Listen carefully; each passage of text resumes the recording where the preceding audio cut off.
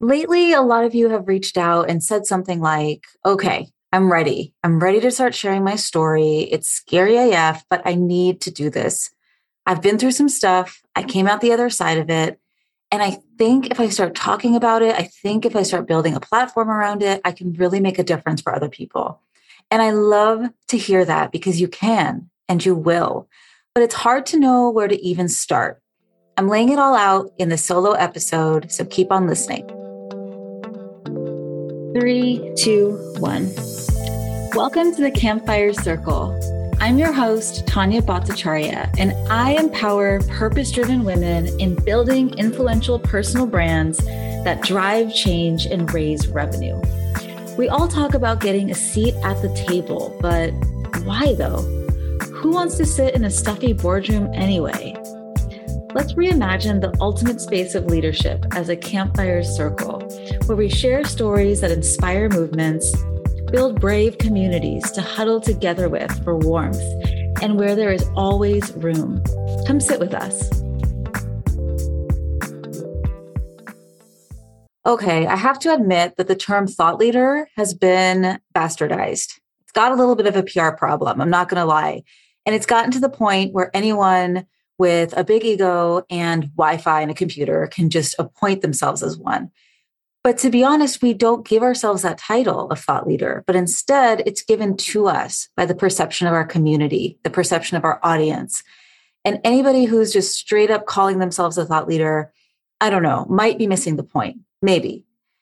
Because so many intelligent, hardworking, and humble change makers shrug off the term as a result, right? They hesitate about what other people would think about them if they put themselves out there in such a visible way. And they downplay their lived experience. They don't think it's important and think that they need that fancy title, that Ivy League degree, and some other form of status to show up. And they can't even see the conditioning that they've been swimming in that has been telling them to be seen and not heard, or to be humble, but to a fault, right?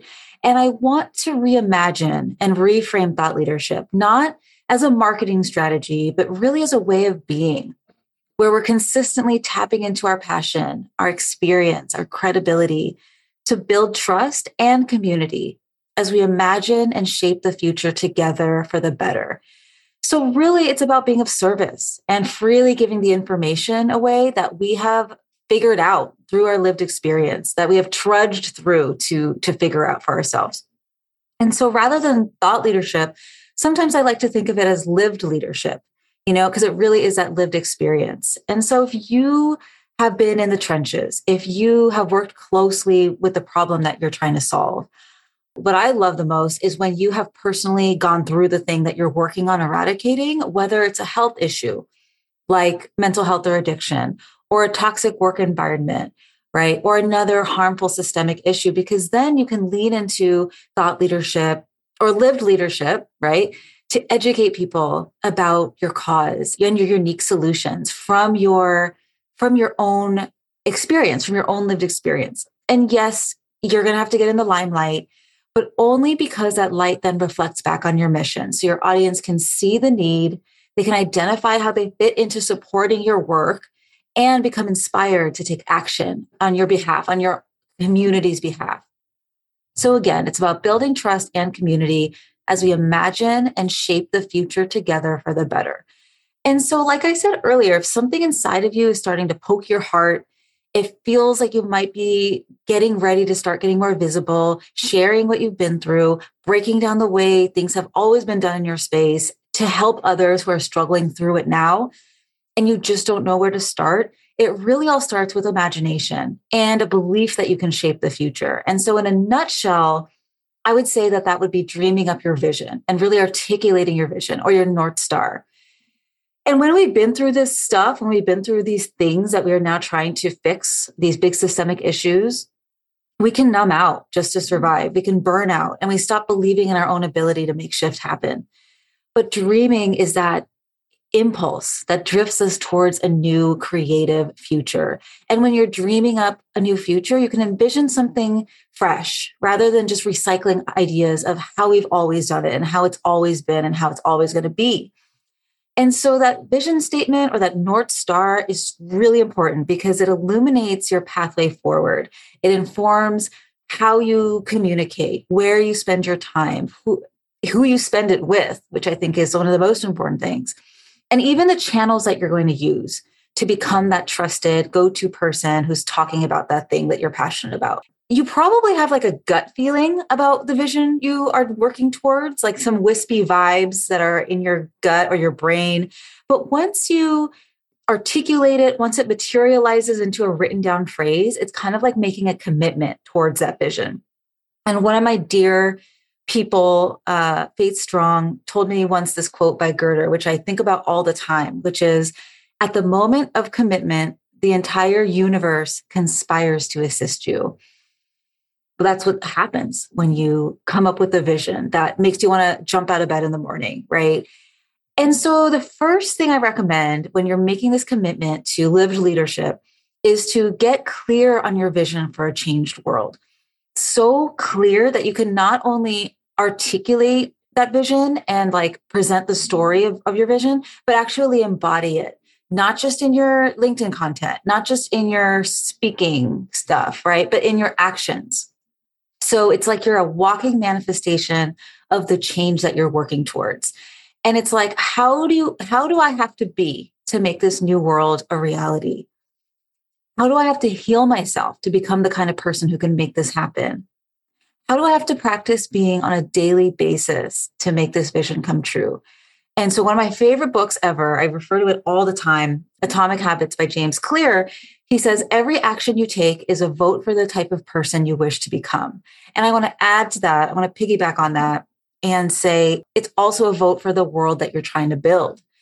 And so when I work with my clients, the vision statement is the very first thing we work on. And sometimes there's some like resistance here.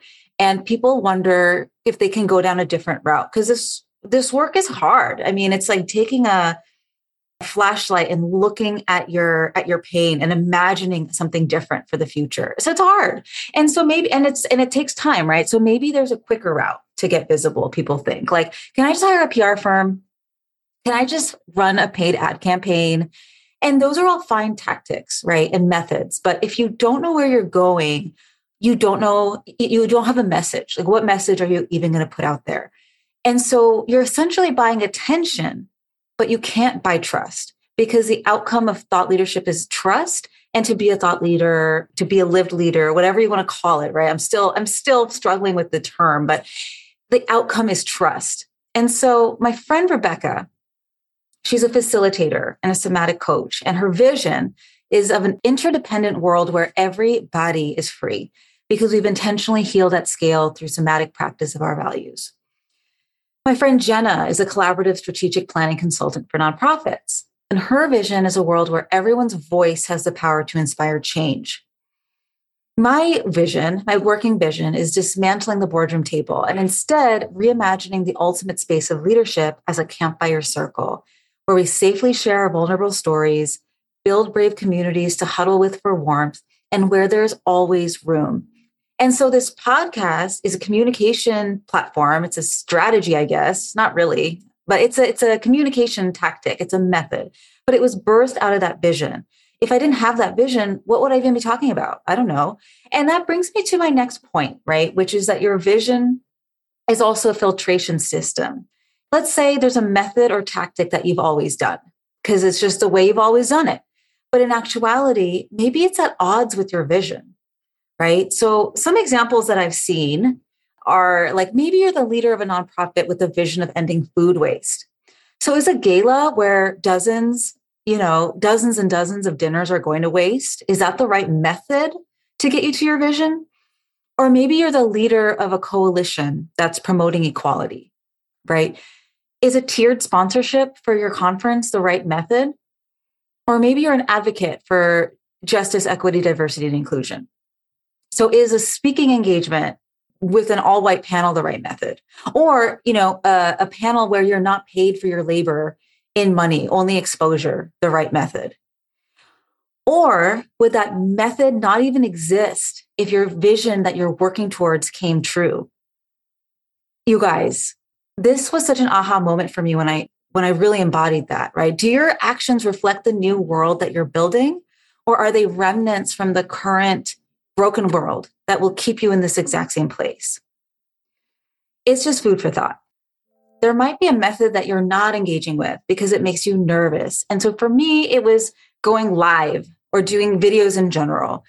I mean, there's a reason I started a podcast and not a YouTube channel, right? Or like a LinkedIn Live thing. And then my friend Rachel asked me to do an Instagram Live with her. And I was like, no. And then my friend Shay asked me to do a video for her platform. And my immediate reaction is always no to videos because I hate doing them. I love these women, hate being on camera.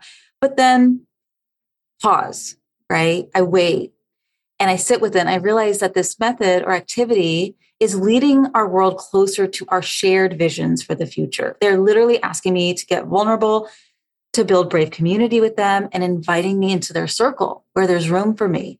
And it's like, shit, okay, I guess I'll suck it up, put on my big girl panties, find my ring light, like look for a nice filter and just do the thing, even though it's uncomfortable. And I think growing through that discomfort is part of the work, because the new world that you're building can't be born without labor contractions. So when you change, it all changes with you. Another way that your vision is also a filtration system is because the people who just aren't for you, they aren't with it, they're not about it, they're not for the world that you're trying to make happen, will automatically filter themselves out. There's plenty of people that I know who are against my vision, like not just into it, they're literally against it. They don't want the boardroom table to be dismantled. And when I say boardroom table, I'm really conjuring up the imagery of there not being enough space for everyone, right? Competition, exclusion, overwork, urgency, perfectionism, burnout, quantity over quality, right? And so some people have a different experience of that table because it currently works great for them. And I can bless and release them. But the people who are down and they're for it, having a powerful vision will help bring friends, fans, followers, whatever, community on board to help create this new future with you. So when you put your vision out there, it's really cool. People come out of the woodwork, they just show up, they just raise their hand and they lean in with you. They just show up. They come and they invest in your vision. They're like, how can I make this happen with you? They invite you to be on their podcast. They refer clients. They ask you to collaborate on summits. Like it just starts happening exponentially when you have that strong vision. And your vision will evolve, right? And so if you're feeling some type of way around like, I don't know what it is, it will change. It will flow. It will transform. It's a working vision, and that's okay. That's life. But I did notice a change in my work when I pulled it out of the ephemeral, when I changed it from a vibe and put it into a sentence. So there's something to it, right? So let's do it. Okay. This is the first exercise that I have my clients do, and it can't be rushed. It can't be forced. Think about these questions, meditate in an environment where you feel creative, whether that's a bath, a soaking bath, a nature walk, just like a discussion with the friends who know you best. I think bringing people in who are part of your community and building community around this can be really great. And don't worry about writing these questions down. I've got a resource for you in the show notes with all of these questions listed out. And there's plenty of space on there for you to doodle, brain dump, and just download your answers from the universe. Okay, so these are the questions I want you to really marinate on. So what have you and the people that you stand with have been waiting for? What have you been waiting for? How can you specifically best support your community? What future world are you committed to creating? What new way of doing things have come up through your lived experience that could be taught to others? If you had a magic wand and you could make one magical change, what would it be? What injustices are happening within your field or your niche or your space that make you mad, that keep you up at night, that break your heart? And then lastly, what's your legacy? And you may not have thought about that. It may even feel or seem ego-driven to think about that. But I promise you, legacy is anything but ego-driven. And remember, your vision should be a little scary. because it's a big deal and it won't happen anytime soon. It might not happen in your lifetime, but starting that ripple effect or rolling that snowball down a hill can become that avalanche that then covers a lot of ground. Maybe I shouldn't have used that avalanches are not a good thing, but you know what I mean. So along with your vision, we usually talk about mission, like mission and vision. And if the vision is why you do what you do, the mission is the how. But instead of talking about that specifically, I instead want to cover something that I've noticed is sometimes missing from this process. We go straight from the vision to the mission. We go from the why to the how. But your vision is your North Star, right? It guides your path. But that star fits into a larger constellation, right?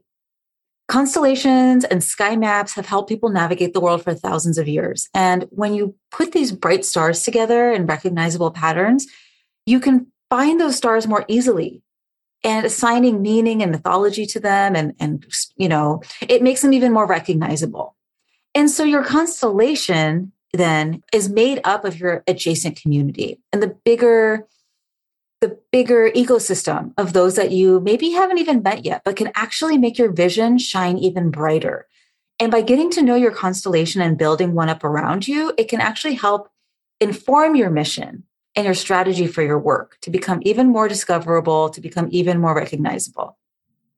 And so knowing where you are in relationship to this ecosystem, this greater constellation, you can further your work, you can amplify your voice, and you can shine brighter. And so these are some of the questions that you can ask yourself. And don't worry, these are going to be in the downloadable resource in the show notes too. But ask yourself these maybe even before you get super clear on your next mission, because this will help inform that, right?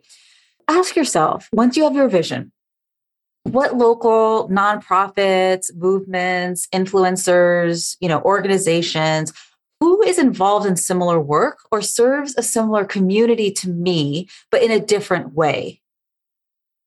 What technologies are starting to emerge that I should be involved with or know about? What economic changes are up on the horizon?